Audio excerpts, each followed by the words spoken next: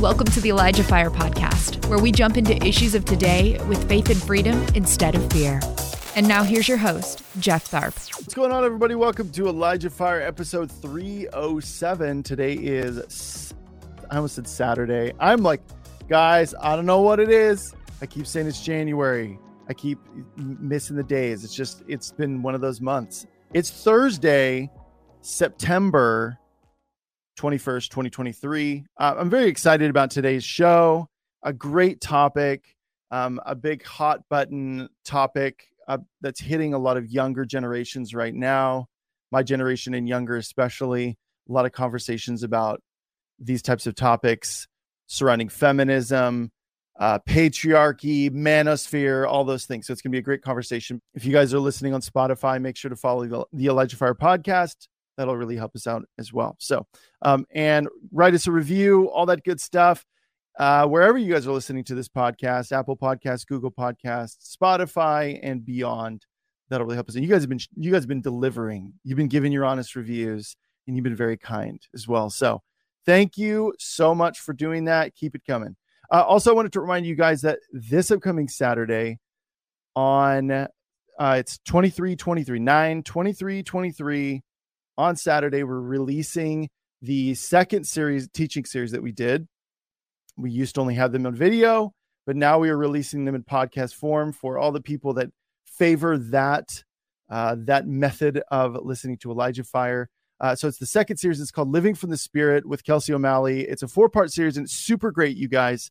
Especially if you are a younger Christian and you are trying to figure out, like, how do I even hear God? How do I even how do you even get a prophetic word? How do you give a word to people? All that type of stuff. Super great. It's been a while since I've revisited that series. And so I'm actually going to listen to it as well. I remember it being a really, really great series, really foundational, very accessible. I think that's one thing that Kelsey's so great at. So that is going to be launching. All 4 episodes are going to be launching this upcoming Saturday, 9/23/23. Living from the Spirit. It's going to be super great. So look for that on Saturday. All right. I think that's it. I want to jump in because I want to give as much time as possible to this conversation. It's going to be really great. Especially for those of you that might be part of an older generation, older than us. I don't want to call you old. Okay. But you may be confused as to, like, when you were younger, you're like, this wasn't even a thing. And suddenly now it's a thing. Hopefully this will shed a little bit of light. I think I get a lot of feedback from people, especially when we talk about subjects that are really hitting younger generations. And people are like, wow, thank you. I had no idea. Like, this makes a lot more sense. And it actually helps me be a little bit more compassionate or approach these conversations with younger people a little bit better. So it's going to be great for everybody. So my guest today, you guys know him, but just in case you don't, they're the COO and media director of Restore 7. Let's give it up for our guests today, Chris and Justice KUEHL. What's up? Hey! Welcome back, both of you guys. Thanks for having us. Yeah. You guys are in Colorado right now, right? Yes. And we're outside, and you just barely missed a beautifully loud airplane going overhead. So perfect timing. Is that a normal occurrence where you guys are? I don't know. Yeah, I feel like we're on a flight path. Yeah, we don't typically do stuff outside, but we're on the road. Yep. So. We're limited with our video options right now. Yeah, so. But your lighting is fantastic. We were complimenting you outside. I mean, the sun is doing all the work for you, and the clouds, I guess, all that good stuff. Yeah. So bear with them, everybody. If there's a plane that comes over, we'll pause, have a moment of silence, maybe, and we'll just appreciate the loud noise, and then we'll keep going. So, and what are you guys doing in Colorado right now? Living. Yeah. I'm actually getting ready. After this, I'm going up for an elk hunt up in the mountains for. Dude. Oh yeah. I was going to ask you backstage if you're doing that. I've several buddies who are currently doing that. Okay. I don't hunt. So everyone should do it once. Even if you're like, I hate that, I never want to do it again. Everyone should do it at least one time. You know what's weird though and I know this sounds like a real obvious thing, especially to any hunters, but I've killed chickens before.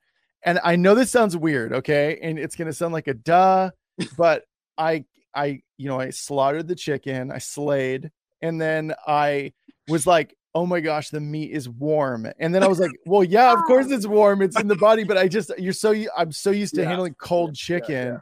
So then it was like, when the meat was warm, I was like, wow. Yeah, man. Yeah, there's that life. I've never thought about that before, and that is disturbing. Yeah. I mean, if you kill an animal, like especially in the snow, like in Colorado, you'll literally see like steam coming out of the snow. Oh yeah. If you like do the work of breaking it down. Yeah. Wow. It's very visceral. Yeah. Is that something you do every year, Chris? For the last probably 10 or 15 years I have. Okay. Yeah. And I love it. I think it's like super primal. Yeah. I'm just brothers together, so it's like really good, just brother bonding time.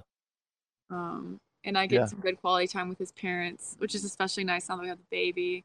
Yeah. Get some help, so it's Justice, good. does hunting make you squeamish? Is that something that makes you squeamish, or is it?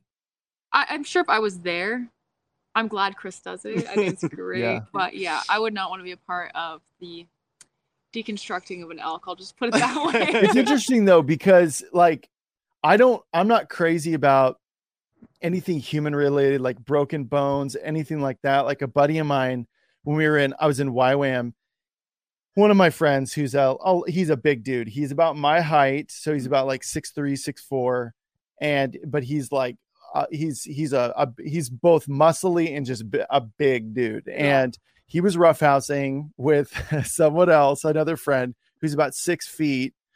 And he put all of his weight on the smaller friend. Oh, no. And the friend was on one leg and his leg snapped. And I heard this commotion. I don't do broken bones, you guys. And so I walked in, I'm like, what is going on? And all of a sudden he's like, oh, my leg. And then another guy was like, oh, I heard it snap. And I throw up my hands and I go, I'm good. I walked away because it was a YWAM base. And I knew there was so many people around them. And there were a lot of like first responders that lived on our base. And so I knew he was good, but I just threw my hands up. I'm like, nah, I'm good. I was like, I don't want to see it. Don't want to hear any more details. But when it comes to like animal related things, because I've seen other, in foreign countries, we were part of slaughtering different animals for villages and things like that, buying them animals to eat and poorer regions. And it doesn't gross me out. So I would agree with you, Chris, that it is, even though I don't hunt, it is my experience has been a very primal thing. I agree. Yeah. I think it's something, I don't know. I wish more men did it. I think a lot of men would do it if their fathers had taught them, Yeah. I think there's a lot of people that they don't know how to get into it, or they don't know how to do it, or, it's funny because I've actually found that hunters are some of the best conservationists too. Like when you're talking about like conserving of land and animals and actually being like really connected to the environment. I feel like actually hunters are, from my experience, they've been very, I don't know I guess very, very, I would call them actually more environmental than a lot of the people that claim to be environmentalists. Oh yeah, I love that. Yeah. I'm really glad that he does it, and I'm really glad that I don't. Yeah. She's very supportive of it, which is yeah. I'm just an animal lover, so for me it would be hard, but I also love to eat animals. So so it's like a catch-22. Exactly. I like to eat them and pet them. Yes. Not at the same time. Do I want to love you or do I want to kill you? I don't know. Yeah. No, I do love animals as well. I think for me it's like it's different. Like I remember there was this, I was helping my uncle clear out this like storage unit, and there were these huge mice. And he was like grabbing them, he's like, just kill them. And I was like, they were outside in their natural habitat. And I was like, I had this machete and I was like full warrior mode. And I was like, yeah, here we go. And then I saw it and I like stopped and I was like, but it's so cute. And I'm going to let it live. So, True. But I don't mind mouse traps. I've used them before, all those things. Yeah. But when they're in their natural habitat, basically not in my home, we're good. We're good. Totally. I agree. Yeah. I think killing anything like needlessly is unnecessary. Right. Yes. I'm not like a sport killer. I probably would never post stuff like online about it. Like that's always kind of weirded me out. Like when you have like really big trophy stuff, like I'm interested in it more for like I want the meat from it. Yeah. Like I want like get a meat full freezer. It lasts like 2 years. But that's just my thoughts on. I don't know. Yeah. No, I'm right there with you. I whatever. there's other people who are probably like, I just posted a picture of the elk I killed. Totally. So you know what? Whatever. You do you, okay? Yeah. Okay, so guys, we're going to be talking about, like I said at the beginning, we're going to be talking about feminism, manosphere, I guess radical feminism and manosphere, and how those two worlds are kind of clashing. Yeah. But they're both kind of it sounds like from the root, it is all stemming from kind of a similar place or the same place. So why don't you guys explain, I guess, radical feminism as culture knows it right now and manosphere? Yeah. Well, Joe, why don't you start with radical feminism and I'll talk about manosphere. I really do think that, and you can say what you think about this too, but I think that they're like kind of two sides of the same coin. Yeah. It's really stemming from similar issues going on culturally. Mm-hmm. But radical feminism today, it is really hard to define because it's become so much like all encompassing. It used to just be the definition of feminism in the dictionary is to be a supporter of men and women having equal rights under the Constitution legally. That sort of expanded into being represented equally, which is a little slight difference that makes a huge difference.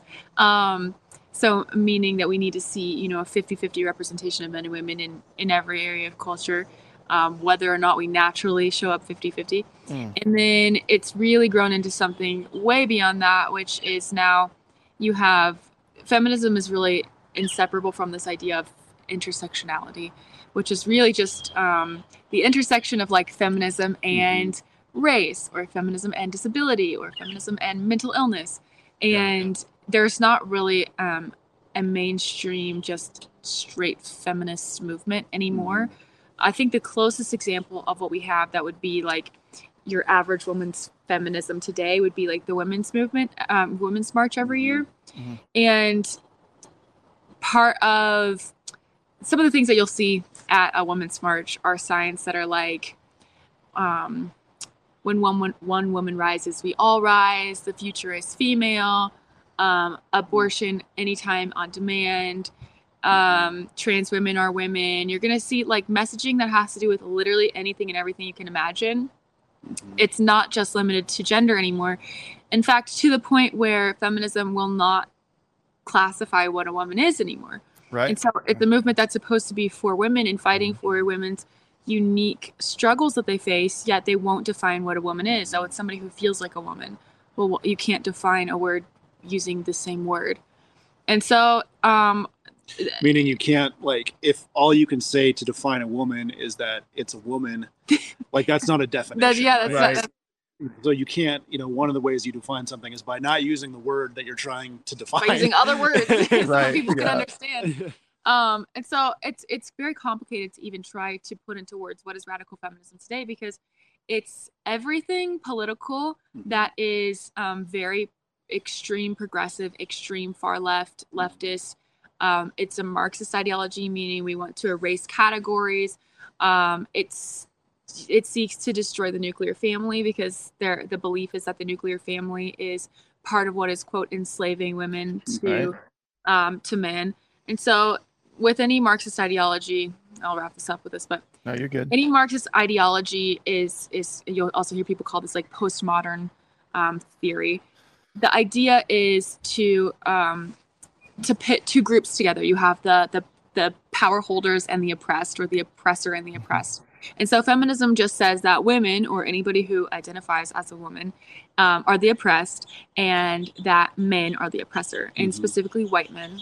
And the more categories that you fall under in intersectionality as a woman, the more oppressed you are, which means the more power you should be given. So if you're like a minority and disabled, have a mental illness, et cetera, and are a woman, you're like top of the totem. Yeah, you're the crown jewel on the crown of radical feminism. Yeah. Exactly. Yeah. So that's why it's easier to kind of describe how it shows up versus like giving the actual definition, because the definition of the word feminism is very benign. It's how it plays out that is the problem. And I think that you could probably even go deeper into talking about the waves of feminism. Right. For sure. Which we'll probably do at some point. But I would say, I have one question for you. who would you say is like the face of modern radical feminism right now? It's the same feminists as before. So you have like Gloria Steinem. She's still very active, if you heard of her. Okay, so is there a cultural, because like with like manosphere, like I would say, and I'll talk about this in a second, like Andrew Tate, I feel like is a great face of like, manosphere. Like, yeah, big time. Is there a cultural? Okay, so yeah, like I'm so out of touch with pop culture, but like Maren Morris, I think is how you say her name. Lizzo until she just got canceled. Taylor Swift. Oh yeah. Yeah. There you go. Yeah, I would say Taylor Swift big time. Beyonce.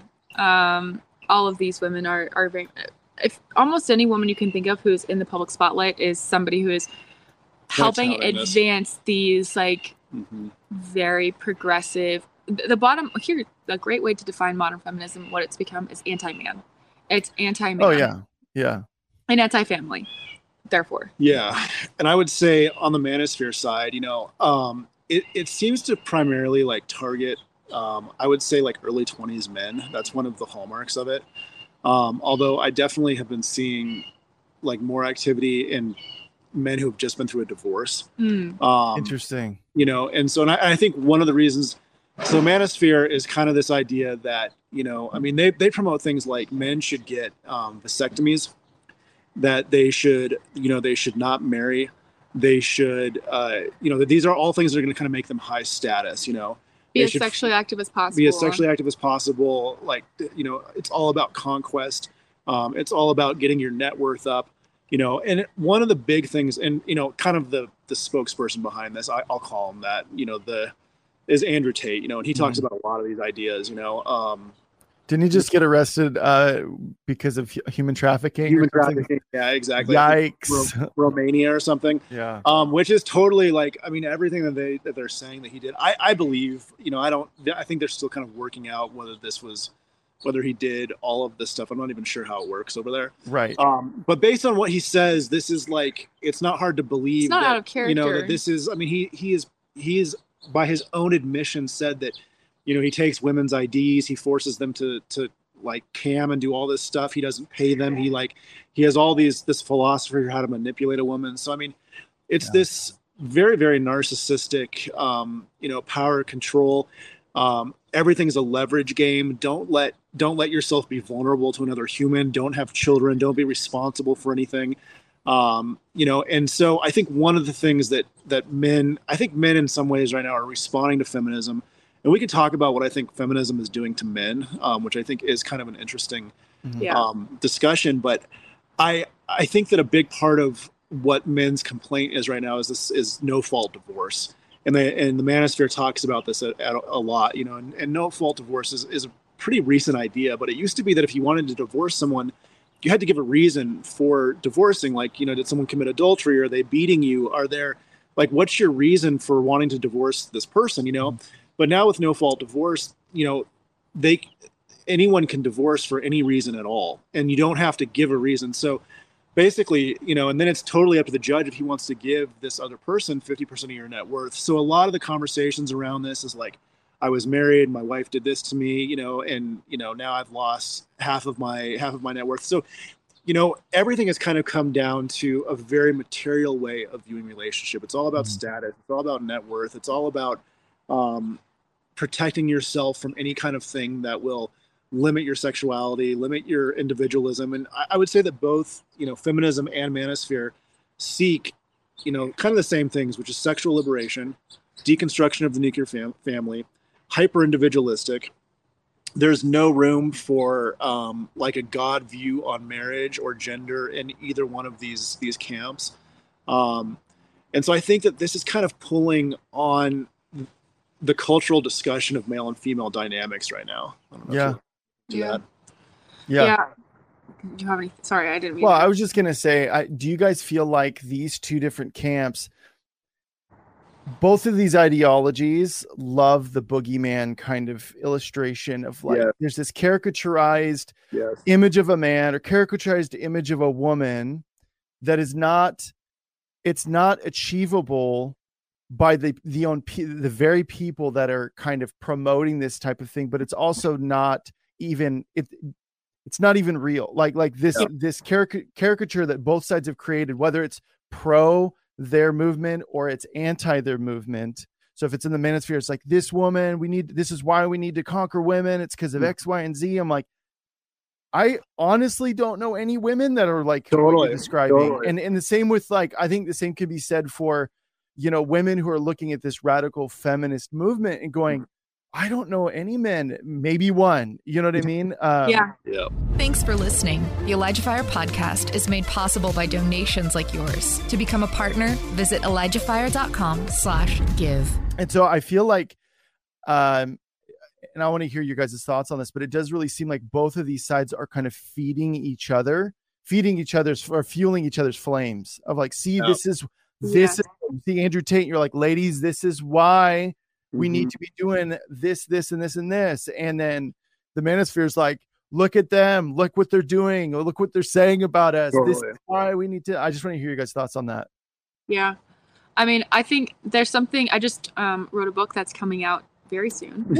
And one of the things that I talk about, or a theory that I propose in the book, is that there's something that all of us women who are raised in a westernized culture have in common, unless you were raised like in an Amish home or something, that you're going to have what I'm calling internalized feminism. Okay. And because feminism has been so pervasive and so intentional in getting into every area of our culture and pop culture and the movies that we watch, the media we consume, that inevitably we all have this internalized feminist perspective, whether we realize it or not. And so I call it like a little Karen. I'm sorry if your name is Karen. That must be hard right now to have the name Karen. Like a little Karen feminist sitting on your shoulder who is constantly letting you know like how it's spinning all of your experiences through this lens of like a feminist worldview. And so when Chris and I first got married, I found myself doing this where like he would say something or do something and this little voice would be like, see, he's doing that because he has a problem with women. Like he's, where really it had nothing to do with that. Or, I would see this with friends in college where it would be like, oh, that professor gave me a bad grade because he hates women. And it's like, actually, I read the paper and it kind of sucked. Yeah. There's things like that where we put a feminist spin on things because we have been so programmed to do that as women. I think like probably from millennials on, it is so baked into the bread of American culture or westernized cultures that if you are not intentionally not being that way, then you're going to be that way. If you're trying to just be neutral and addressing like interacting with men, you are inevitably going to be interacting with them with a feminist sort of lens because it is the very stuff of our culture right now. And so then you throw in somebody like Andrew Tate and it feeds that voice. Oh. See, look. Well, and I would say I feel like one of the things that's come with feminism is this kind of demonization of men, Yeah. Oh, 100%. And so what happens when you have a demonization of men in a culture? You have a fatherless epidemic. You have, it's like it feels evil to be a man. You're not allowed to have like male heroes, so then you have this kind of vacuum of like masculinity, of healthy masculinity in a country. And someone like Andrew Tate comes along who's the loudest guy on the street, if you will. And I wish I could say that like it's so easy to ignore someone like Andrew Tate. He's a moron, But I see a lot of people really like, wow, this guy's like saying something that's because he is isolating a legitimate pain in people. He's not prescribing the right medicine, but he is nailing like a real problem right now, And so he's articulating that and he's doing it in this way that's like, I don't care if I'm like, people can say whatever they want. I'm a man, like there's just kind of this, he's standing in the face of like this kind of demonization of men, which I think is a natural product of what's happening I think that's a natural response, of what's happening with a lot of the feminist perspective. Like that's what men will eventually do, I think. And if we're on a long enough timeline, I think that we're going to see more of that because I think that when you demonize anyone, they almost become into that. They become what you've demonized them as. Like it's like a self-fulfilling prophecy to some degree. So I think that we're seeing legitimate backlash against that, if you will. And it's funny because we have Women's History Month and we have Black History Month, and we have Pride Month, and we have like all of these holidays and things dedicated to all of these different groups, and we have nothing for men. And so we don't even have an opportunity to highlight good men. Yeah. And, we'll get into this more. Of which there are many. Yes. Point that out. Totally. But good men are sometimes the only thing that stands between bad men and the rest of the world, including women. And so highlighting and bringing attention to good men is so important, because it's part of what helps, fix the very pain that we're seeing with the manosphere and with feminism, because feminism is also addressing real pain that women are experiencing. But it's pointing the finger at the wrong thing. Yeah. It's saying the problem is men and the family. And that's really what feminism has sought to do, is to say that, heterosexual marriage and the family is the vehicle, so to speak, of women's oppression. Mm-hmm. Whereas really the vehicle of women's oppression is just broken people. Yeah. And same thing with the manosphere. What's causing this pain for men is broken people. Yeah. And anytime that we, try to categorize all people by the broken people in it, I think we're going to have some issues. Yeah. Yes to that. I think, so I think feminism is doing two things in men. I think that I see this in Christian marriages. I see this in the church. I see this everywhere. I think it creates two things. You either have, then a man will become very hyper controlling. He'll almost become the Andrew Tate character, or he becomes very passive. Mm-hmm. And I think the passiveness is almost just as bad as the Andrew Tate. It's not as in your face, but passive men are also not a good thing. It's culturally just as bad. It's culturally. Yeah, I think it's a great point. What evil does in the face of passive men is really, really bad. And so there is absolutely a place for healthy masculinity, godly masculinity. It is in the same way that there is with femininity. So I think that the danger of feminism is that it, that Andrew Tate is a response to it, of whatever, of feminism, but it also creates a passiveness in men that I think is also really bad. And I think that, she was going to talk a little bit about toxic masculinity. Yeah, I think that women's response to that is one of two things. One is that we become manipulative and controlling in that way, because that's kind of our power, since most men are physically stronger than women. That's kind of biologically how women are able to asymmetrical warfare, so we get what we want a different way. Feminine wiles. Yeah. And so Chris and I have talked about this a lot. I didn't grow up with guys pretty much at all. I had no idea how men thought until we got married. And Chris was just talking about how there's, in men's mind, there is a knowledge that physical violence is kind of at the end of almost anything, that there's that threat of physical violence in an interaction with another man. If you disagree, not that you're going to have that, but there's that knowledge that if it comes down to that, that's okay. I would say that's accurate, Chris. Yeah. Well, and I think that's why it's, in some ways, even when you're competing with a woman, in a workplace or something, it's just so different, because you don't see them as a man, because there's not that same dynamic there. And I don't think that dynamic is supposed to be there, because we're supposed to be protecting, physically fighting a woman. Right. It's so different, But I had no idea that that was something that, and I've talked to lots of men in my life now, my brother-in-law, my father, just different family members, and be like, is this, and they're like, yeah, of course. I was like, oh, it's absolutely. The whole thing right now. I don't know if you've heard this, people being like, how often do you think about the Roman Empire? Yeah, I went down this deep dive, because I was like, what is everybody? I saw a Babylon Bee joke about it, and I was like, okay, this is obviously so apparently, for those who are not aware, apparently the average guy thinks about the Roman Empire multiple times a day. And ask women, we never ever think about it. Chris, do you think that's true? I do. Well, so here's, to some degree, I definitely, because I think about it, but I don't think about it every day. Yeah, I think I do think about it. That I was like, it's kind of true. She thinks about it multiple times a day. Well, I think that men yearn for empire. This is kind of my idea, is that they yearn for there's some kind of greatness that I feel is in the heart of man, that for whatever reason, Rome is the picture of that, historically, personifies that to some degree. It could be Aragorn in Lord of the Rings. It could be Star Wars. It could be like, it doesn't have to be Rome necessarily, but I feel like there's a similar, like just drive in the male spirit. And I'm not sure how good like the technological Western, culture really is for that desire. I feel like there's no good place for that to roam anymore, if you will. Yeah. Well, I do think there's a phrase that I have, and it's every man needs a quest.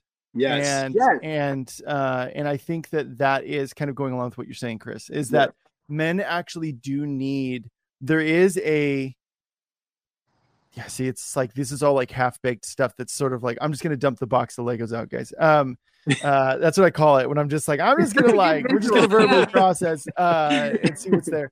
But I do think that to look at a man, to want a safe man, like, I don't know that any woman really, really wants, like, safe as in docile. Yes. I think when the bear shows up in your village, you're going to be very happy at just that intensity and that ferocity that comes out of men when they're defending people, because it's there. It is. And so I don't know that us kind of redefining, and I want to be sensitive to any woman who's come out of an abusive situation. Like, please hear our hearts. And just, I'm going to rely on the Holy Spirit to really help some people, who maybe are, but these are important conversations that need to be addressed, because we're looking at things within men that are naturally there, and we're vilifying those things.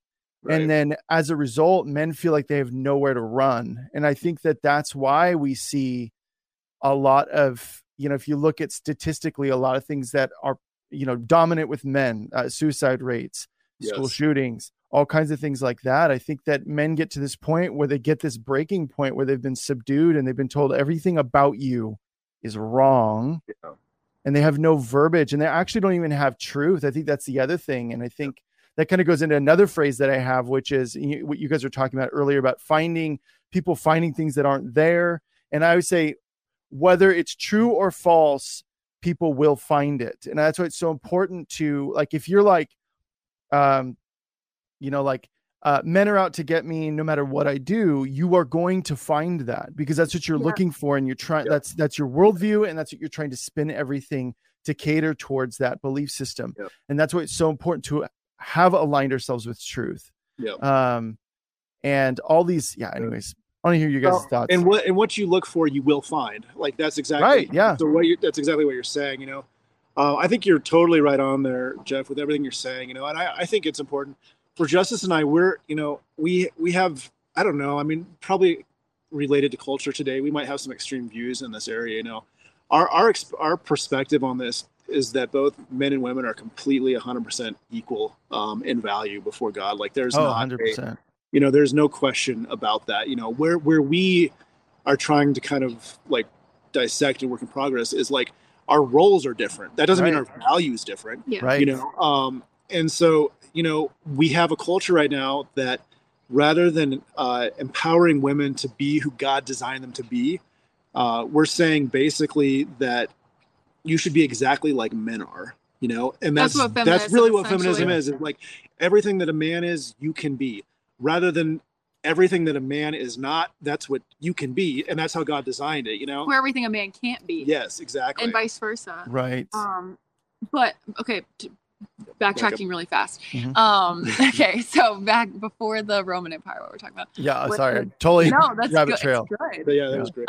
The physical strength, threat of violence that men have, women's response to that, and this is like biologically understood as well, is through manipulation and taking control that way. And part of that can be really good and beneficial, because manipulation, on the flip side of it, can also be used as influence. And I think that we were created to be influential, and people who use emotion and heart to help influence people in the right direction. But we can use that for evil. Totally. Which, an example of this is actually the story of Esther, which is so funny. I mean, you have this beautiful woman who basically like wins the heart of the king, more or less, and then convinces him to not destroy the Jewish people. Yeah. They have an entire people from slaughtered. Yeah. And that's like, it's interesting how even the story in the Bible that most women associate is this kind of exact dynamic, you know? Yeah, acknowledging that. Yeah. Or the other thing, kind of what we were just touching on a second ago, is that women will adapt masculine strength, or try to adapt masculine strength in response, because it's like you see a man like kind of buck up and like prepare to fight you, and you're like, okay, I'll do the same thing. And you know, my anecdotal story to this is my degree's in fashion, which is really hilarious and not useful at this point in my life. But when I was going through the program, I met a lot of like high power women, and women who were the CEOs of big fashion brands, boss babes and all that. Yes. And I was so turned off by them. First of all, they were so rude to me, and I was like, why are you just like rude? But they were rude to everybody. Even though like we were scheduled to have this meeting together, it was like I was wasting their time, even though they were. I hate that, man. It was like interacting with the worst kind of man, but it was a woman. Yeah. And I was like, what is this? It took me years to figure it out. And it was only in the last couple of years, as I've been like, I call it deconstructing my feminism, that I've realized, oh, like these women, in order to be in these high power positions, we're putting on masculine traits, but not even healthy masculine traits, because women are not able to be men. Like we can't be men. And so when we do it, we end up being a second rate man. Well, that's the thing. And so then we fail even more, because we're trying to be something that we are not, that we were never created to be, that to embody a type of power we were never meant to embody. Like God created us to be powerful, but in a very different way than he created men to be powerful. It looks different. And so I think that's like a kind of an anecdotal story to help you understand kind of what I'm talking about with like, what does it look like when women are adapting this masculine strength? It's the woman in your life who you have hated interacting with. That's going to be that person. A lot of the Karens are, and not the real Karens, but you know, not if your name is Karen, but the people who are Karens we love, not the godly, amazing Karens, but the like cultural Karens, the caricature Karen. Yeah. You know, that's often that very like masculine energy woman. And it's funny because sometimes they dress and look like the most feminine woman out there, but it is their energy that they are, their personality that they've sort of put on, that is, and it's really unattractive.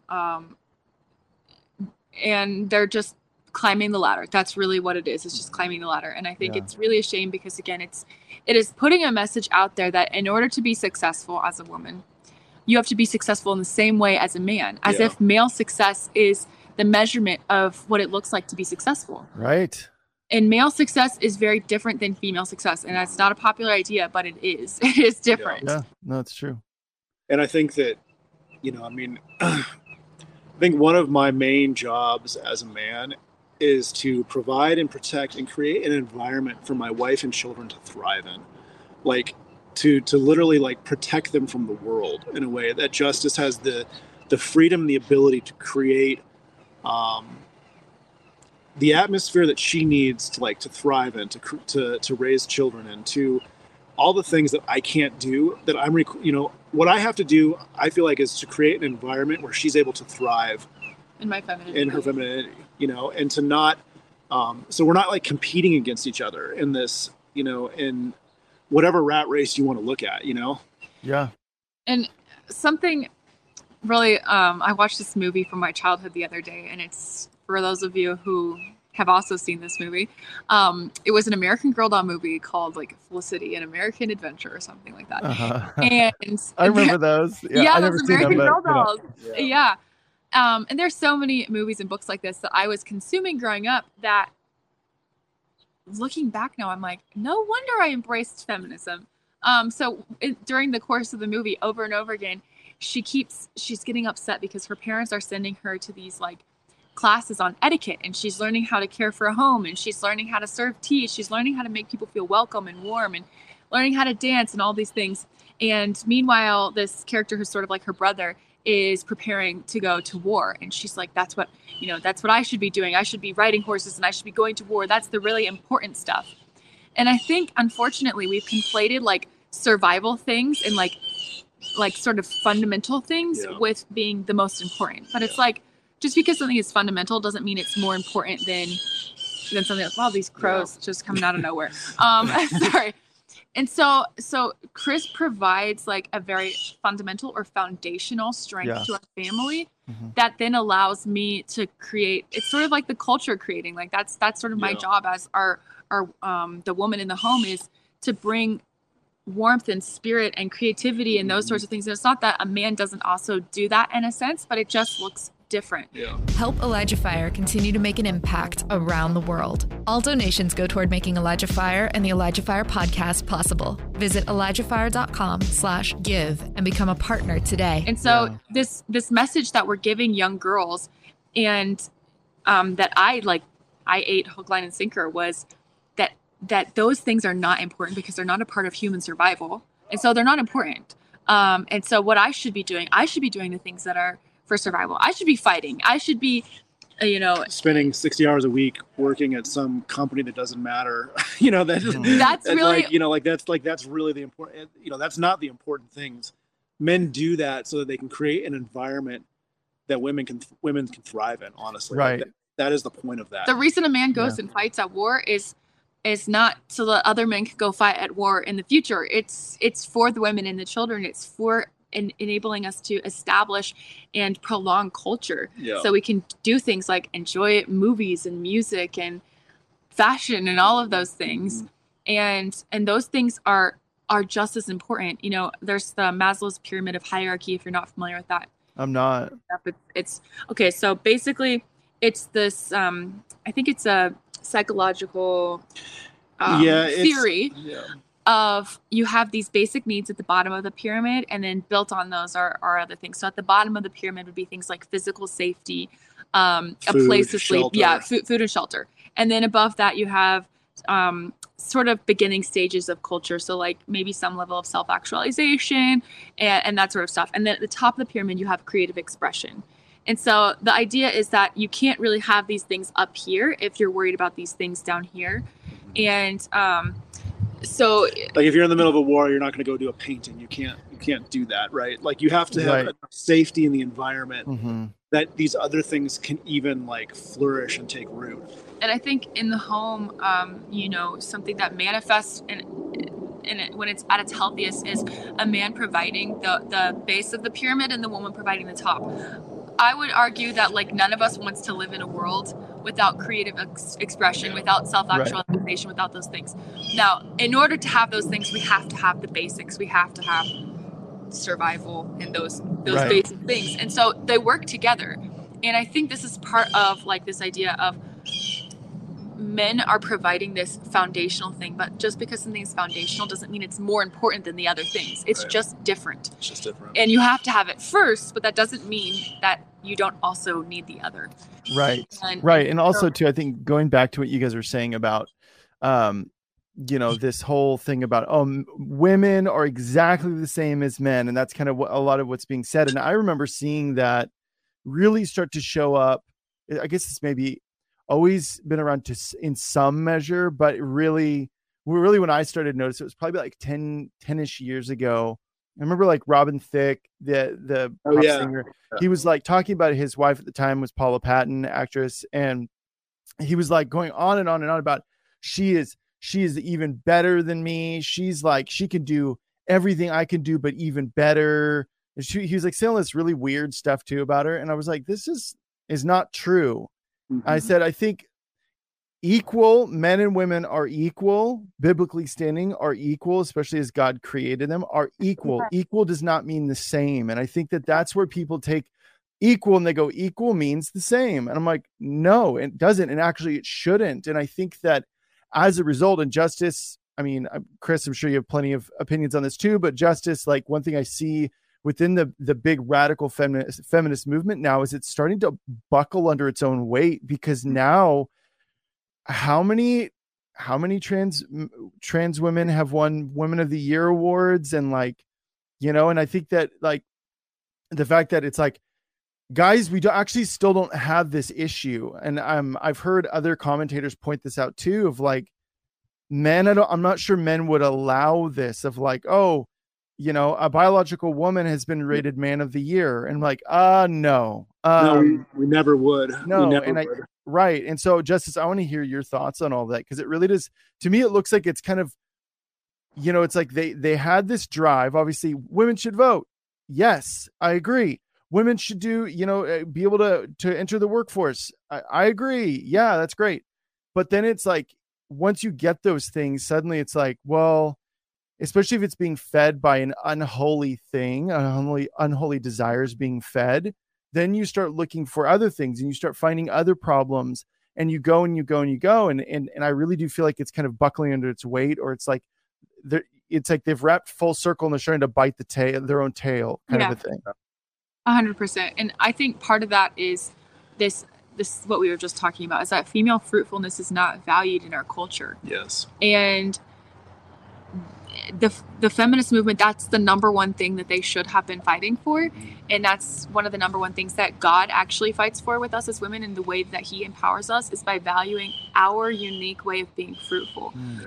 Because both men and women are called to be fruitful and multiply. And that is, it's a biological thing, of course. God wants us to be fruitful, multiply, and take dominion over the earth.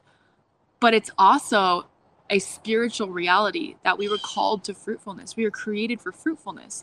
And so when we say that everyone's fruitfulness is the same, we are hurting women. We are also hurting men, because then you get this manosphere stuff. But when we tell women that them being fruitful looks like having a job in the workplace and just cranking out like a man does, which I also would argue our workforce is not really feeding men well either emotionally. But it is telling women that the natural desire that they're having for the type of fruitfulness God created them for is not enough. So we've convinced women to outsource all of our fruitfulness. So now it's like, if you said you were a daycare worker or a nanny, that's like something that people are proud of you for. And you can kind of be like, yeah, I've been a nanny for 20 years and blah, blah, blah. But if you say I'm a stay-at-home mom, where you're doing that job plus like 15 other things, they're like, oh, you're just a mom. Yeah. And that's it really points to this issue. Like, culturally, we do not value the type of fruitfulness that women were created for. It is I have one child. And I can barely get anything else done except for taking care of him. And I know my capacity is going to grow as we hopefully have more children in the future. Yeah. But it's like, it is so hard in the face of that messaging to not be disheartened. And I am a person who's advocating for this and who's around other people who have the same value. And I still feel that. I still feel like that the work and the fruitfulness that I bring forth is not valued the same. Like, in my own self, I have to tell myself, Justice, you did accomplish a lot today. You took care of your child. You fed him all day. Huge. You played with him. You taught him things. Like, and I have to remind myself that, because culturally we don't value it. But man, and I think that this is a thing that men can play a huge part in. Like, in the same way that like Jesus stepped into our world, like, imagine being like with the Father and then stepping into this world and bringing dignity to it, and bringing like honor and love to it. I think the same way men can step into a woman's life, and like raise her up in that place and literally bring dignity to the work because the work that Justice is doing is so much more significant from a legacy standpoint. It really is. From a heritage standpoint. Like really like sending emails and like doing finance, like all this stuff that we we say is like, is that really more important than like raising like legacy with kids and family and all of these things that women just excel at, And so I think part of the messaging for men is that they need to like bring honor to a woman who's doing that, Yeah. That's good. And I think part of the issue also is that women naturally have lost a lot of this. We've lost a lot of this, like the art of motherhood, the art of keeping a home, because that was something that was generationally passed down. There are so many skills that I don't have that I'm having to learn on the fly. And I think that it makes it harder to do what I'm doing, because my mom, her mom was working, and then her mom passed when she was young. But I know for many in my mom's generation, their moms were working. They were in the workforce, and they were like latchkey kids, And then so I was a latchkey kid. Yeah. So we're not taught things like gardening, which not everybody has to do all this, but I'm just saying there's things that people were doing forever, even in a neighborhood, gardening, meal planning, meal prepping, how to clean your home, how to manage a schedule, how to manage your finances. Like all of these things are things that are great as a woman running your home to know how to do. Yeah.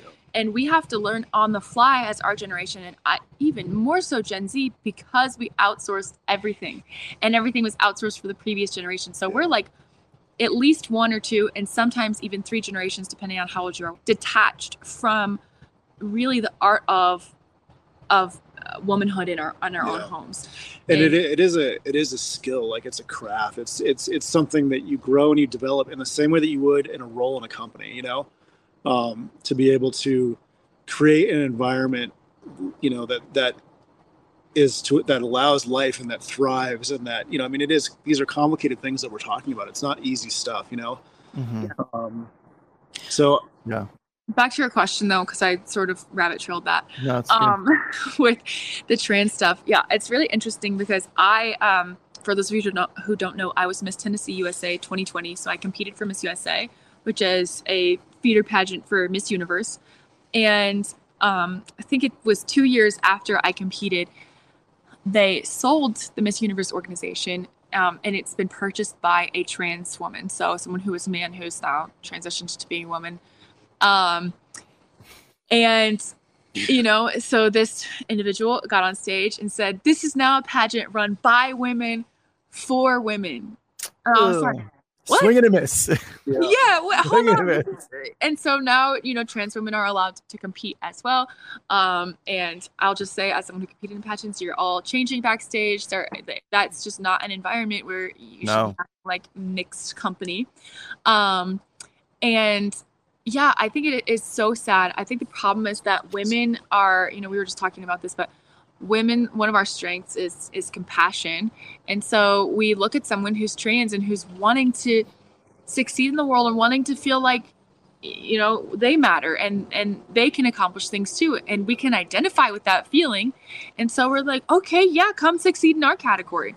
And men would never let that happen, because that is not the strength of men. Not to say that men are not compassionate, can't be compassionate, but it's definitely different than female compassion. Yeah, I mean, the strength of men is to confront, you know, and that's and there's a place for that, and that can be toxic sometimes. But the strength of men is to confront. The strength compassion can be toxic. Yeah, it's the same thing. That, you know, you can have like all compassion and no brains, and I think that's part of what's happening is that women are ceding all ground because we see hurting men, and it's kind of case in point of like what makes women strong. And so therefore, this is why we need the categories. This is why we need to say, hey, if you want to succeed, like as a trans person, go for it. But like, we need a trans category. And you know, like you do you, but you're not a woman. Like biological women are facing a very different set of challenges, a very different set of, things, hurdles in life that they need to overcome, and it's not the same. And yeah, that's my 2 cents on the trans issue with feminism. No, I think that's really good. I want to be sensitive to you guys' time, but I did want to talk about patriarchy and hierarchy. Yeah. Are you guys good? Are you guys good? Yeah. No, this is a great. Let's do it. Jump into it. Yeah.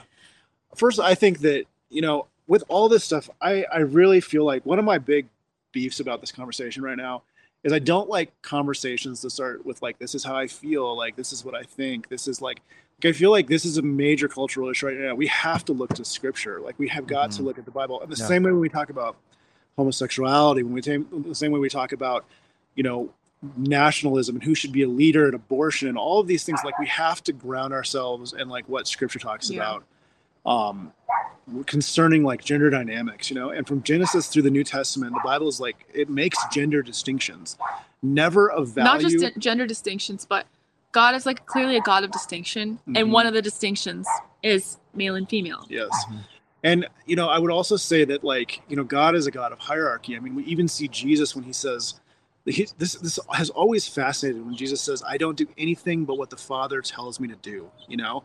It's like even Jesus, like he does not like he does not step outside of the bounds of like this hierarchy that he's in with the Father, which is like such a bizarre thing to think about. You're like, they're one and the same.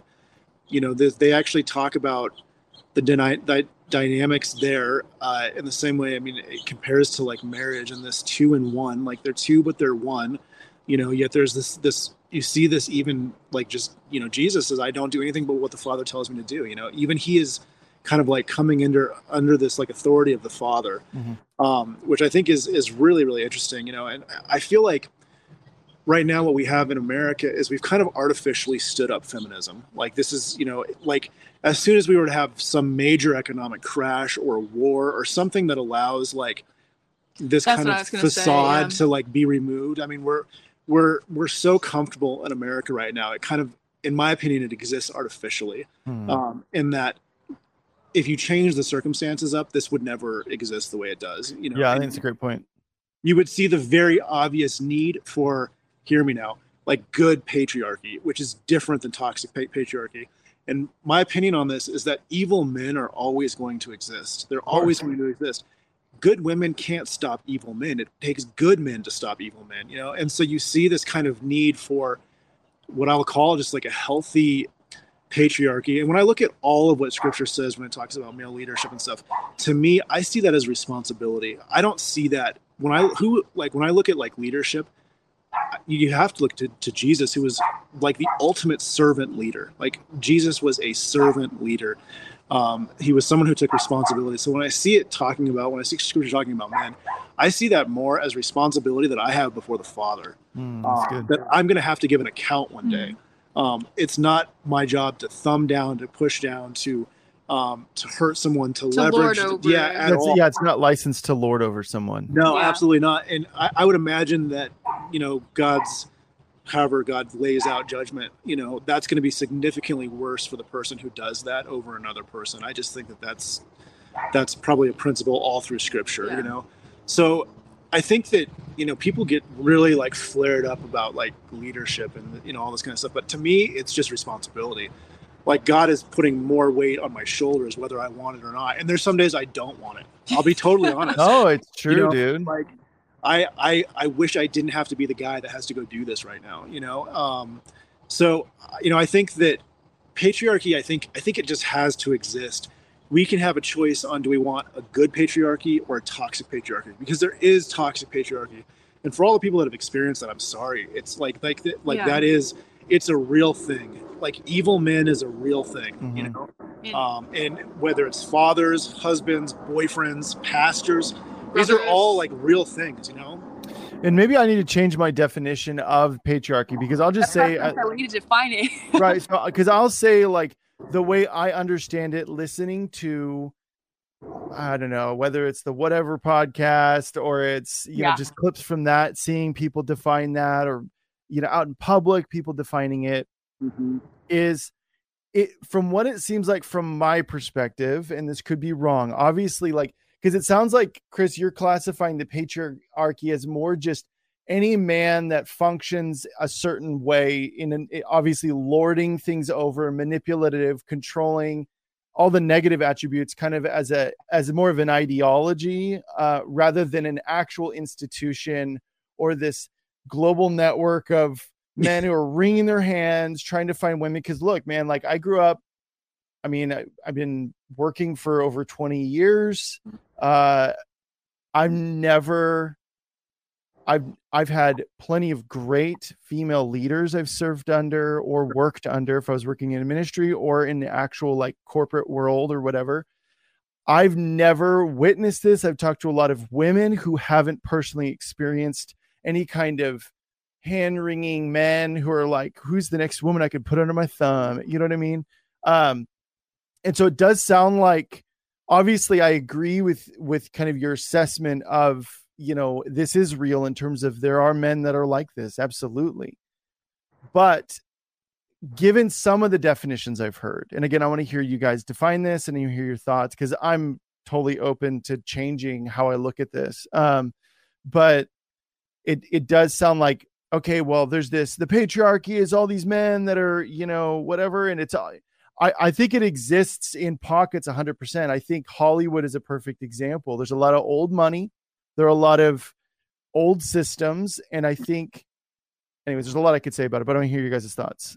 Yeah. Go ahead. I think, okay. So the people have tried, when I've I like to argue with people, so I've argued with people about this much. People have tried to like compare patriarchy and feminism and saying like, just as you're saying, like you can't reclaim feminism because it's too far gone. Why do you say that you can reclaim patriarchy? And my argument is that patriarchy exists naturally when you leave people alone. It's what's naturally going to happen. And feminism is not. Feminism is not going to naturally happen. It is something, like Chris was saying, sort of artificially has to be created. And throughout history, when we've seen matriarchal societies, it's typically been because there has been some female goddess that has been elevated. And so the females are elevated because of this perspective. But it's, again, that's been from an artificial, like cultural perspective, not how human beings naturally sort of order themselves. Thanks for listening. The ElijahFire podcast is made possible by donations like yours. To become a partner, visit ElijahFire.com/give. And so, because you have two things that shape like a society. You have cultural things and pressures and ways of looking at things, and you have biology, and they sort of work together differently in different countries because of different cultures. So they sort of react differently. And only my perspective is that only in a country as wealthy and stable as the US has been fortunate enough to be for the last couple hundred of years, is it not obvious to us that patriarchy exists in nature. And so now I will define sort of what I think this is families. It's a culture or a group of people that's made up of families where the father is the head of the household. And obviously there are going to be situations where that is not the ideal because there are crappy men.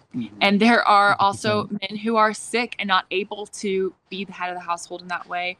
Or there are men who pass away. And so their wives are left in that position. And those are all like really sad situations. That is not, I don't believe that is God's ideal. I also don't believe that that's like nature's ideal. Obviously that's when those are like outlier situations, but that's really like the extent of my definition of a patriarchy, is that we have families and the husband is the head of the household, meaning because he is the physically the strongest person, because he is the person that is keeping evil at bay. And maybe in the US, this is much more figurative than it is, a reality like you might see in a third world nation or a war-torn nation. But that is, I think, like we talked about with the pyramid of hierarchy, the Maslow's pyramid of hierarchy, is that men provide this very like foundational structure to society. And then that allows women to come in and to be able to thrive in the things that we are really gifted at and good at as women. And the argument I frequently hear is people want to bring in the outliers. Well, every woman isn't naturally feminine. That is true. Okay. Not every man is naturally masculine. That is true as well. But we have to look at those the same way we look at any outlier in nature, in biology. That's an outlier. It is not, we don't create culture and societies around outliers. We create it around what is considered, quote, normal. You also don't have to shame people because they fall outside of that. Like, I'm absolutely not advocating for shaming people who fall outside of normal, but we don't, sort of cater our culture and our definitions to outliers. Yeah. Well, it just seems like, it's like we make the exception the rule. Yes. And I think that it's like, well, in the United States right now. Oh my gosh, that's like everywhere. It's like, oh, well, this small percentage that takes up 0.05 or 1% of the population, suddenly we need to elevate them up to this high level, and everybody needs to change thousands of years of terminology to come alongside these people. And if you don't, we're putting in legislation so that you go to jail or you get fined if you don't. I'm like, hey, if I may, this seems a bit extreme. But no, I didn't think about that. I guess, because what you guys are saying is there's a good patriarchy and a bad patriarchy. Well, I'm saying that patriarchy is kind of neutral. Like, it's same as family. Like you just see it either represented in a healthy way or you see it, represented in a corrupt way. Okay. And so, and when it's corrupt, it's really bad, and I think that, I think Justice hit on, I think you guys both hit on a really good point that I want to just hit. Jeff, when you were saying, I'm not even really sure how to define it. Like, I feel like it's kind of become this cultural boogeyman word. The patriarchy. What do we even mean? Are we talking about companies? Are we talking about like men in general? Are we talking about families? What are we talking about? When we use it, we're typically talking about it in a family sense, like in a familial sense, Okay. And I think that it used to be represented in different ways. I mean, when this country was founded, this is wild, dude.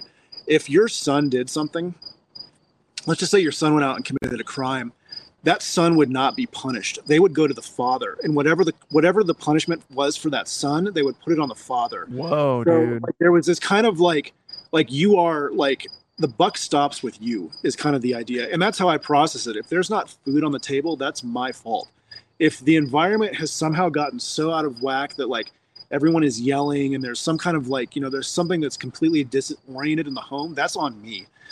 So when I talk about this, it's funny, I don't even really view like what justice should be doing. For me, it's like, where is there responsibility that I'm not taking right now that I need to be taking? Mm-hmm. So I see it more, for me, it's all about like, what am I accountable to the Lord with? I mean, like, that's primarily what it is. Like, where am I like screwing this up somehow? Like, what in me needs to change? Where am I being passive? Where am I not letting her breathe enough? Where am I, being selfish in some area, And so, because I'm seeing it as my role to create an environment that she's able to thrive in. That's good, so dude.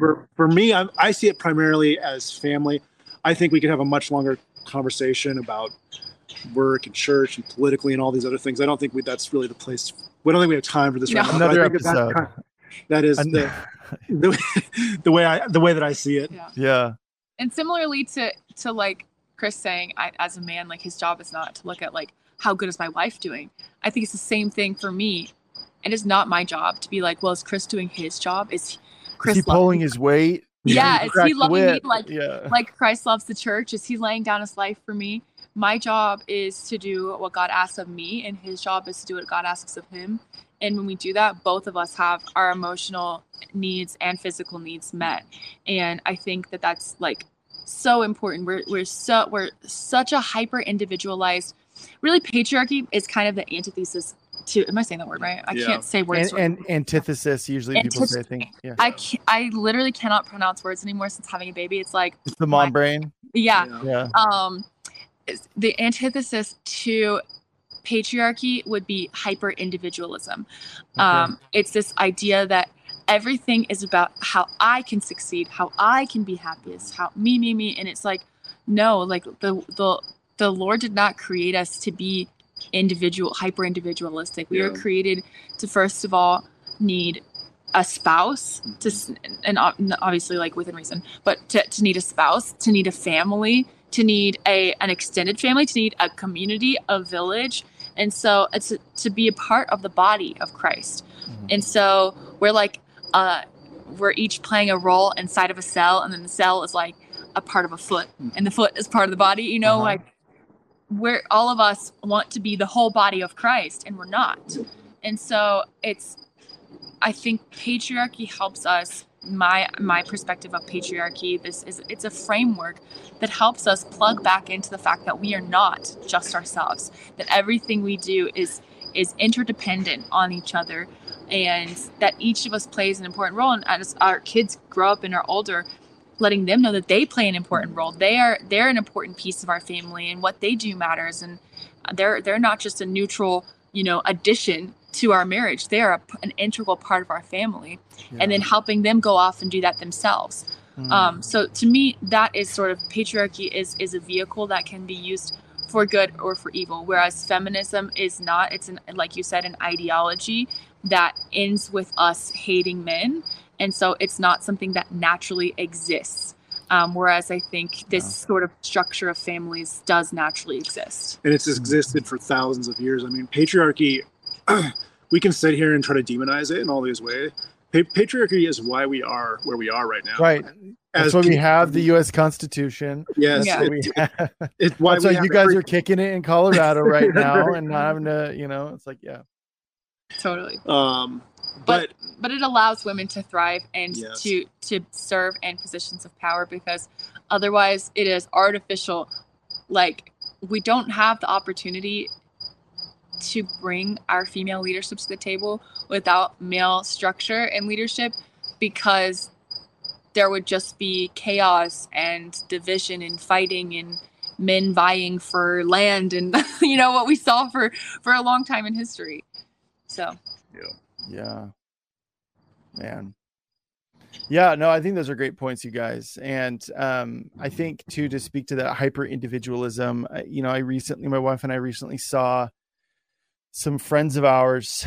Well, it was a couple of years ago, but they got divorced. And really, I mean, the big issue was just a lack of communication, but this hyper individualism of like, and I've heard this from a lot of people of just, I still have my life, you still have your life, but now we are married and we live under the same roof. And so anytime that my life is interrupted by you, it's just another, it's like another notch of like, okay, that's like strike one, strike two, strike three of you violating my world.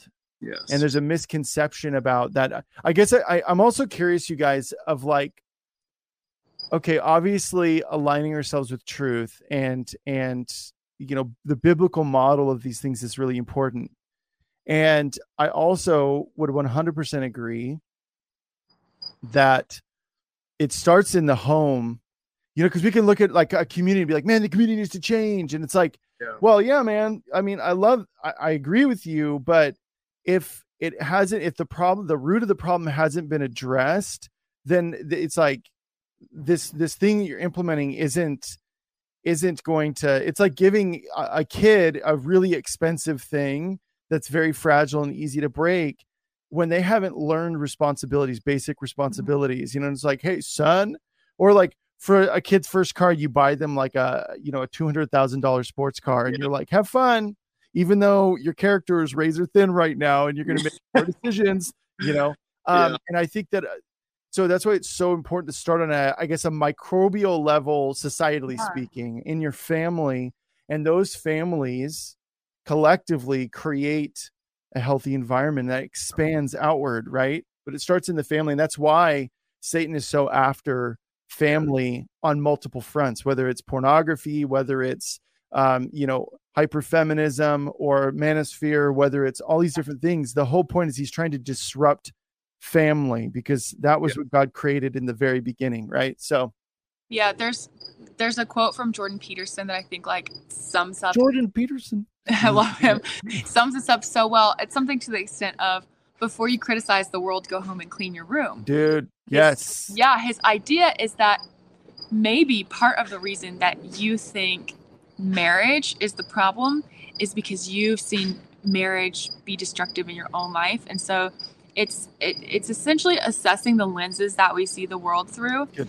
If you grew up with a toxic father, then you probably think that fatherhood is inherently toxic. You know, if you grew up with a mom who was homeschooled you and was like the worst, then you're probably going to be very anti-homeschool and like moms shouldn't be that involved in their kids' life. Well, the real problem isn't homeschooling, isn't family, isn't moms. It's that your mom was toxic. Your mom was broken. And so we need to address the brokenness in our own lives before we try to assess what's going on in the world around us, because it's going to paint the world around us in colors that are maybe not there. Yeah, that's good. We need to deconstruct our own feminism. Well, and I would say that both feminism and toxic patriarchy are things that will destroy the family. And I think the family is probably the most important unit, institution of people that we have in the world. I think it was, it's 100% God's design. You know, family is really like everything. I don't mean this in like the mob sense. I just mean it in like, it's how children get their first experience with humans in the world. I mean, it's how they're raised. It's the environment that they see every day is their family, you know? And so if we don't have good, strong, healthy families, it's going to be producing people that are really to some degree unable to function in society, in a healthy way. And I love that Jordan Peterson quote too. I mean, and I think Paul says something similar.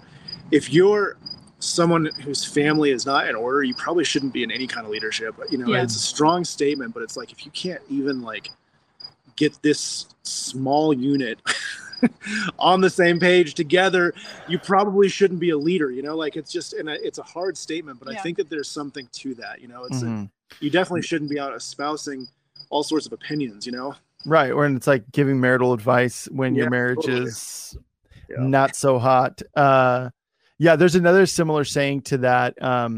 When I was in YWAM, there's a well-known lady in YWAM. Her name's Joy Dawson, famous intercessor.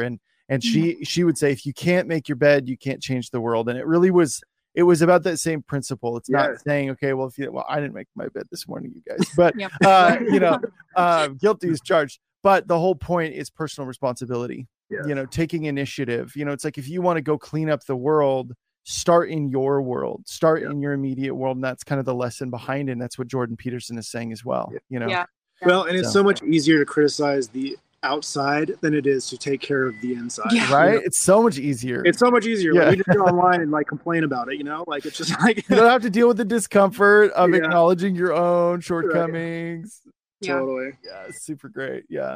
So, guys, this is great. I mean, I guess maybe just to close this out, I'm curious, how does this apply?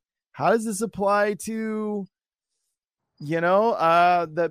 the girls on the whatever podcast, for example, or the guys on the whatever podcast? How does this apply to them? Is this just hey, let's focus on our worlds. Let's connect with one another who are of like mind in terms of a healthy image of what these roles mean. And then it's going from there and just impacting people around you. I just want to hear you guys' thoughts without. What a great question, Jeff. I'll tell you what I tell the young guys that I talk to, and then Justice, I think could answer also with, kind of what she would say. Cause I actually interact with a lot of guys who love Andrew Tate, who are kind of wrapped into this because there's a sense of hopelessness. First of all, I mean, there's like every girl I know is like, a thirst trap. She's on OnlyFans. She's like doing all these, she's radical feminist. She's like, so there's this kind of hopelessness that there's no good like women in the world. And so I'm always just encouragement. First of all, like you need to be a good man before you can do don't worry about women right now. Be a good man. You need to be doing these things. You need to start like raising yourself, like training yourself from a character standpoint. You need to focus on scripture. You need to be part of a church community. What are you doing to like be able to provide for a woman? Like, what are you physically doing? Like, what are you doing for work? Like how can you elevate that? Like, how can you challenge yourself? Like, so I'm always telling these young men, first of all, have hope that there's someone out there, because there is. Like, there is a good woman out there. Like, do not blow like who you can be as a person by listening to Andrew Tate right now. Dude, for real. And so I just try to like seed hope and seed responsibility, like those two things in young men's heart. And so I feel like, because it doesn't do any good to focus on things that you can't control. We all know this. Like, focus on the things that you can control that's right in front of you. And so that's what I tell young men. I don't know. Yeah. So good. I think, part of that would be, as we see young women who are like, why are women getting on OnlyFans? Why are they creating this type of content? And, Chris and I have had some like lighthearted arguments about this, because I think typically the male perspective is for attention. You just are attention seeking. And I actually don't think that's the case. I think that interesting. Okay. I would have probably said the same thing. Yeah. And I'm sure that there is an element of that.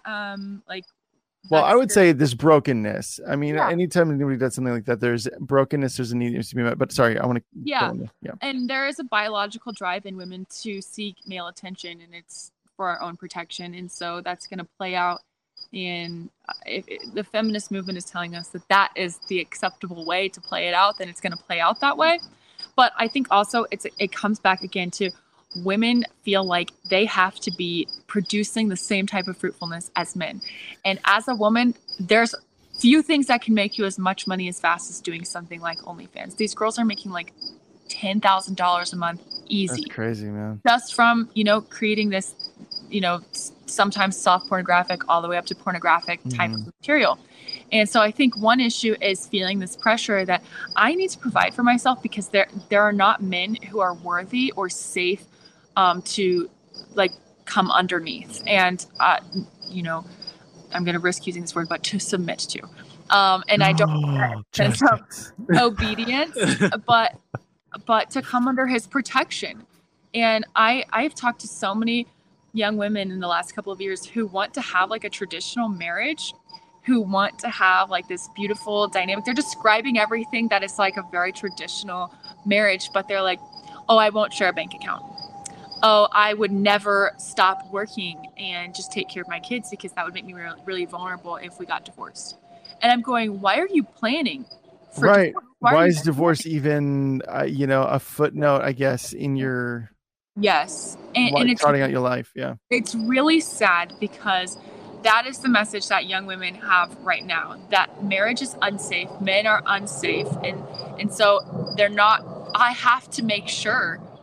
Not only do I need to have my female fruitfulness because I'm going to have babies and I'm going to want to mother them and nurture them inevitably, but I'm going to also need to be financially stable and secure enough that if something happens, I can support myself. Like, that is so sad. We have to be willing to surrender, and that is very scary as women because it's very vulnerable.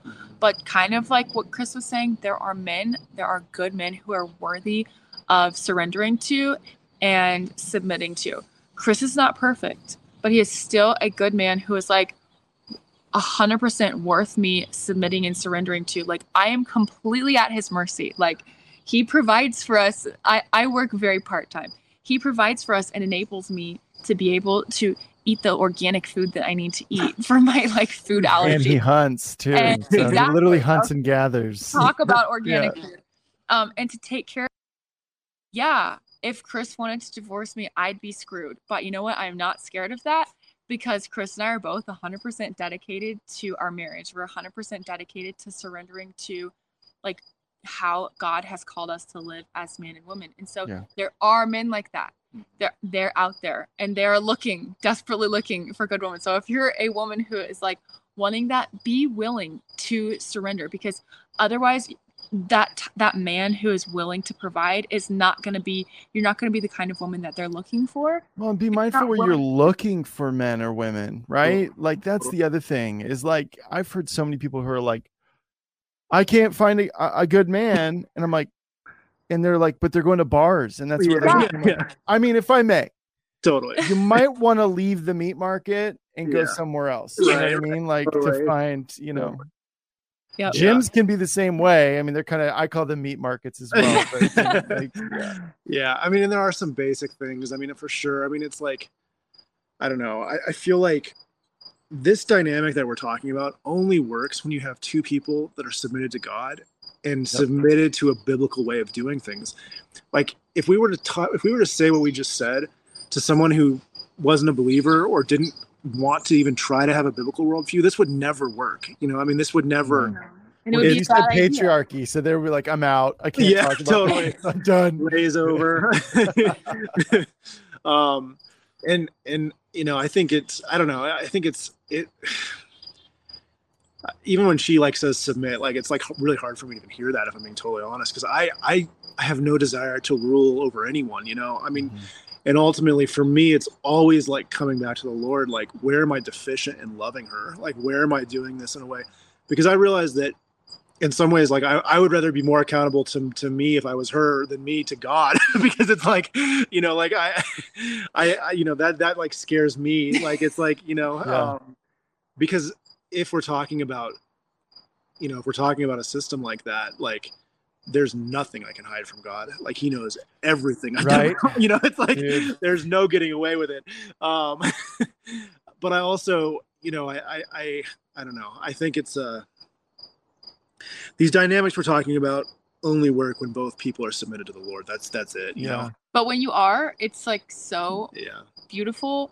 It's not easy because you're constantly fighting against like your fleshly desire to self-protect and your fleshly desire to be hyper individualistic, especially in our culture today. But it's good. It's like so good and it's so rewarding, and we'll both like, there'll be like days of like kind of working through what that looks like, and they'll be like, we figured out, we're like, this is awesome. We're making this happen. We're establishing we're not just two people, but we're establishing like a family and a legacy that we're excited to pass to our kids. And even like a oneness of each other. I don't know. It's weird to explain, that there's a, when I feel like I can go be the role that I need to be and she can be the role she needs to be, there's this like merging and like melding of heart that I don't know any how to explain. Like, it's like I would never want to hurt her. Like, she's like part of me, that becomes just very tangible when you're not like competing against each other and when you're not like vying for the same thing, or when you feel that actual synergy of like real connection, Yeah, absolutely. Yeah, we actually just did a 3-week series on marriage. My wife and I did, and we had different couples each week, and it was super powerful. And so I love that this is like the next episode. Our final episode was yesterday. And I love that you guys are bringing this up, because it's very much it's sort of like, we acknowledged the marriage thing, and now it's like, okay, well, here's the other kind of, I guess, the grassroots level, all these different issues. Here's the grassroots level of all these different things that are affecting, especially younger people right now.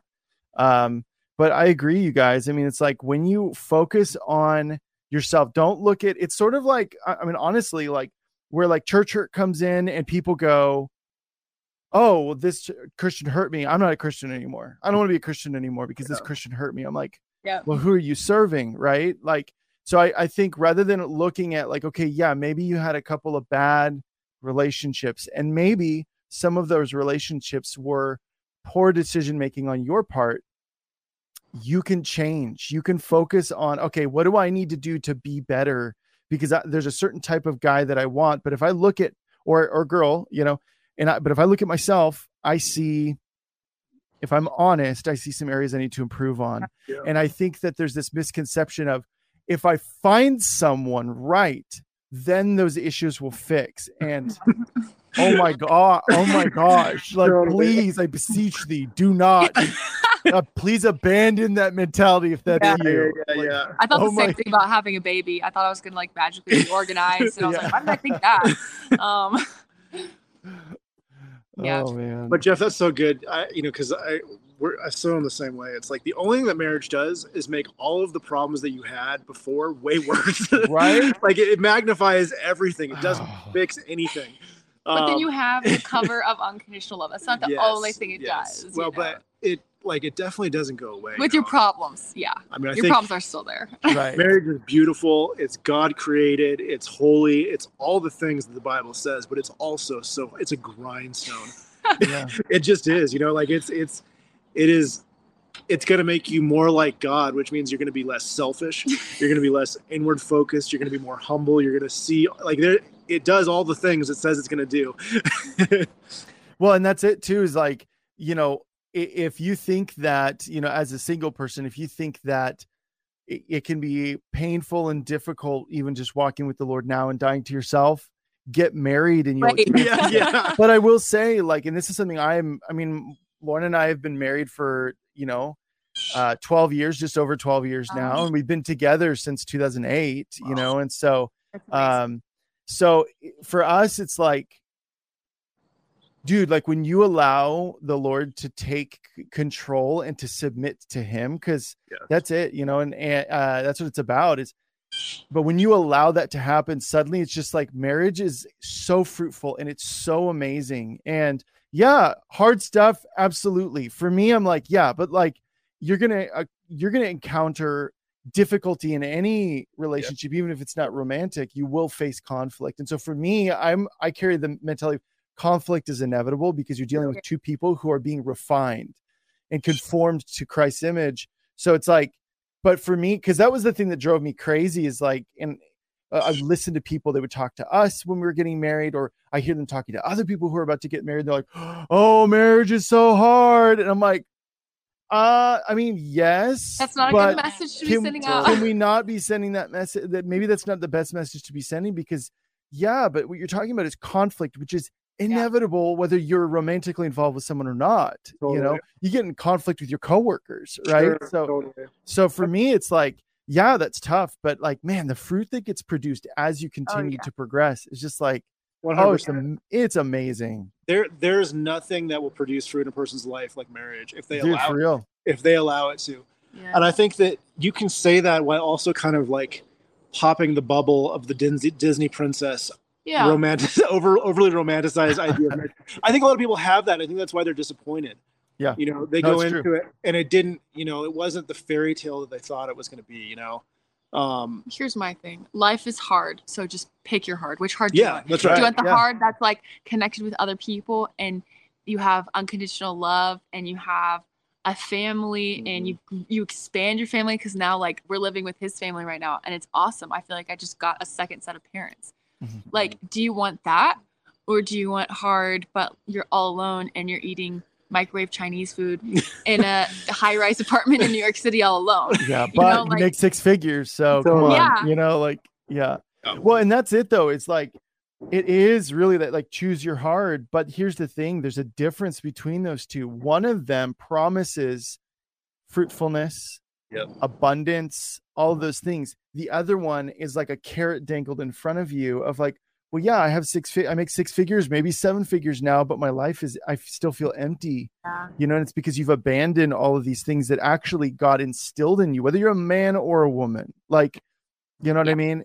And so that's the thing I look at too, is like, well, both promise difficulty. Both, whether you're self-serving or selfless, both promise difficulty, but one of them actually promises abundance and fruitfulness and all these really positive attributes that were like, that you actually look at like a family that's really healthy. And I don't mean perfect by healthy, but a family that's really healthy. And you're like, whoa, but you see that they put in the work, and you see, maybe you can see multiple generations, kind of circulating around each other, at a gathering and stuff. It's something that's like really admirable. And you're like, whoa, man, like I want that, so. Yeah, totally. Yeah.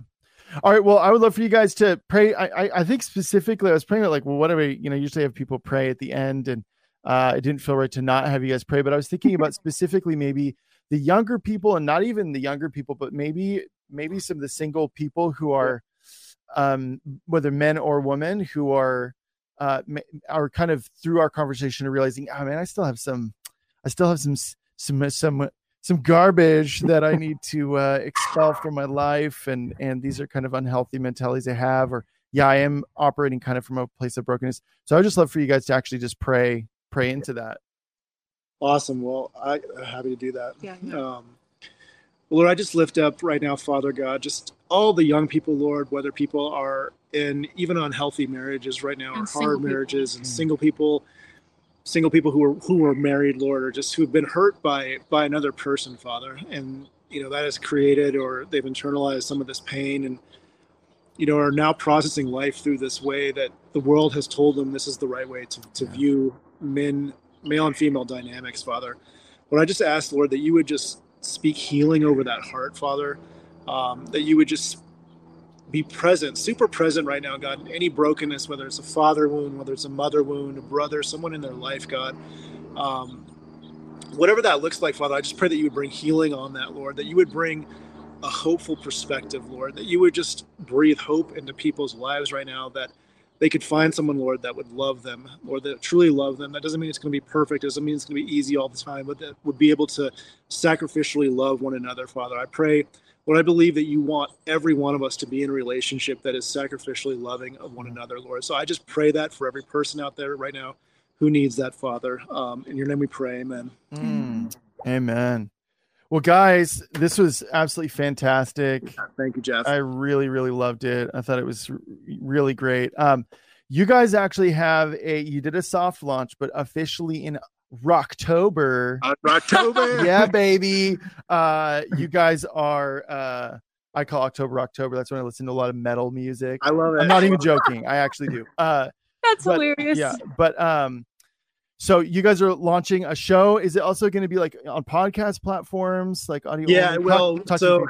Yeah, Restore 7, is launching like a kind of over-the-top video on demand platform. Restore7.tv. Yeah, Restore7.tv.